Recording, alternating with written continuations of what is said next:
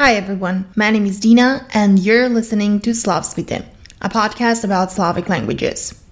As mentioned in the previous episode, this is going to be the last out of 3 episodes on reduplication in Slavic languages. And if you still haven't checked out the first 2, make sure you do. Now, before actually beginning, I would like to remind you that Slavic is a self-funded project and everything that you hear, see, read, everything right to the detail is done by me. Therefore, I would appreciate any kind of support. You can donate at www.buymeacoffee.com/Slavic. Thank you. Recording of this episode is a little bit different because I'm actually taking a video of this as well. And I feel a little bit under the spotlight now. Probably because I am under an actual spotlight. But if you want to check out the video that came out of this, you can do it on my social media accounts on Instagram, Facebook, LinkedIn, or Twitter. Yeah, we're gonna see how this is gonna look like. So, back to our topic. This time we're going to be talking about sound reduplication, and as you know, sound reduplication is to be noticed, for example, in a child's language from an early age. And there is even a theory saying that words like mama and dada are just a product of a child's babbling that turned into sound reduplication, which led to these words becoming a part of everyday speech, even in adults. But that aside, sound reduplication is often distributed in onomatopoeic imitation, even in adult speech. Onomatopoeia is when a word is formed by imitating the sound that is associated with what this word names. So, let me demonstrate. In Bosnian Serbian Croatian, onomatopoeia for a car is brum brum. In Russian, it's bb.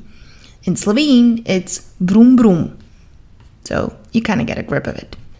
However, sound reduplication is not attested only in onomatopoeia. Some of the patterns witnessed in modern Russian, Bosnian Serbian Croatian, and Slovene are actually lexicalized, making it very hard to recognize them at first.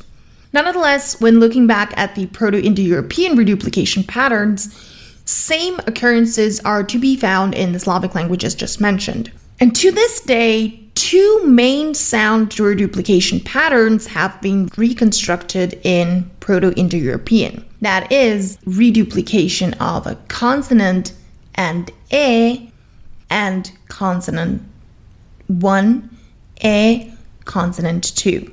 Okay, let's look at where those patterns are to be found in modern-day Slavic languages. So, we have a Proto-Indo-European root ver, which means to bend.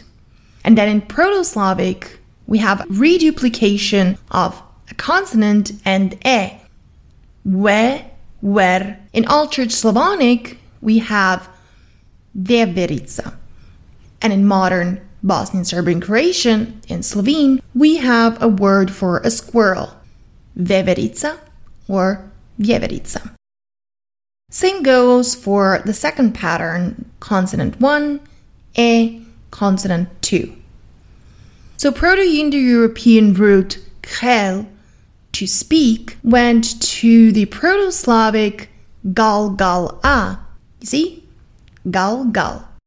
In Altered Slavonic, we got glagolu, which is speech, word, verb, and then modern Russian has glagol, Bosnian Serbian Croatian glagol, and Slovene glagol, a verb. When taking these examples into account, do take into consideration the fact that the Proto-Slavic and later stages of Common Slavic have alternated the pattern, replacing initial e in the pattern with a or o. So we had khel, speak, in Proto-Indo-European, but then Proto-Slavic had gal gal, So the alternation is to be seen there. And that is it for this time. Join me on May the 1st when we're going to hear all about what African and Russian literature have in common. A very interesting episode with a very interesting guest is ahead of us.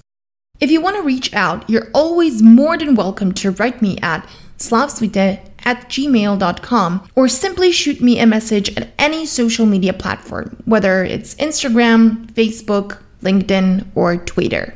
Thank you for listening to Slavsvite. Until next time.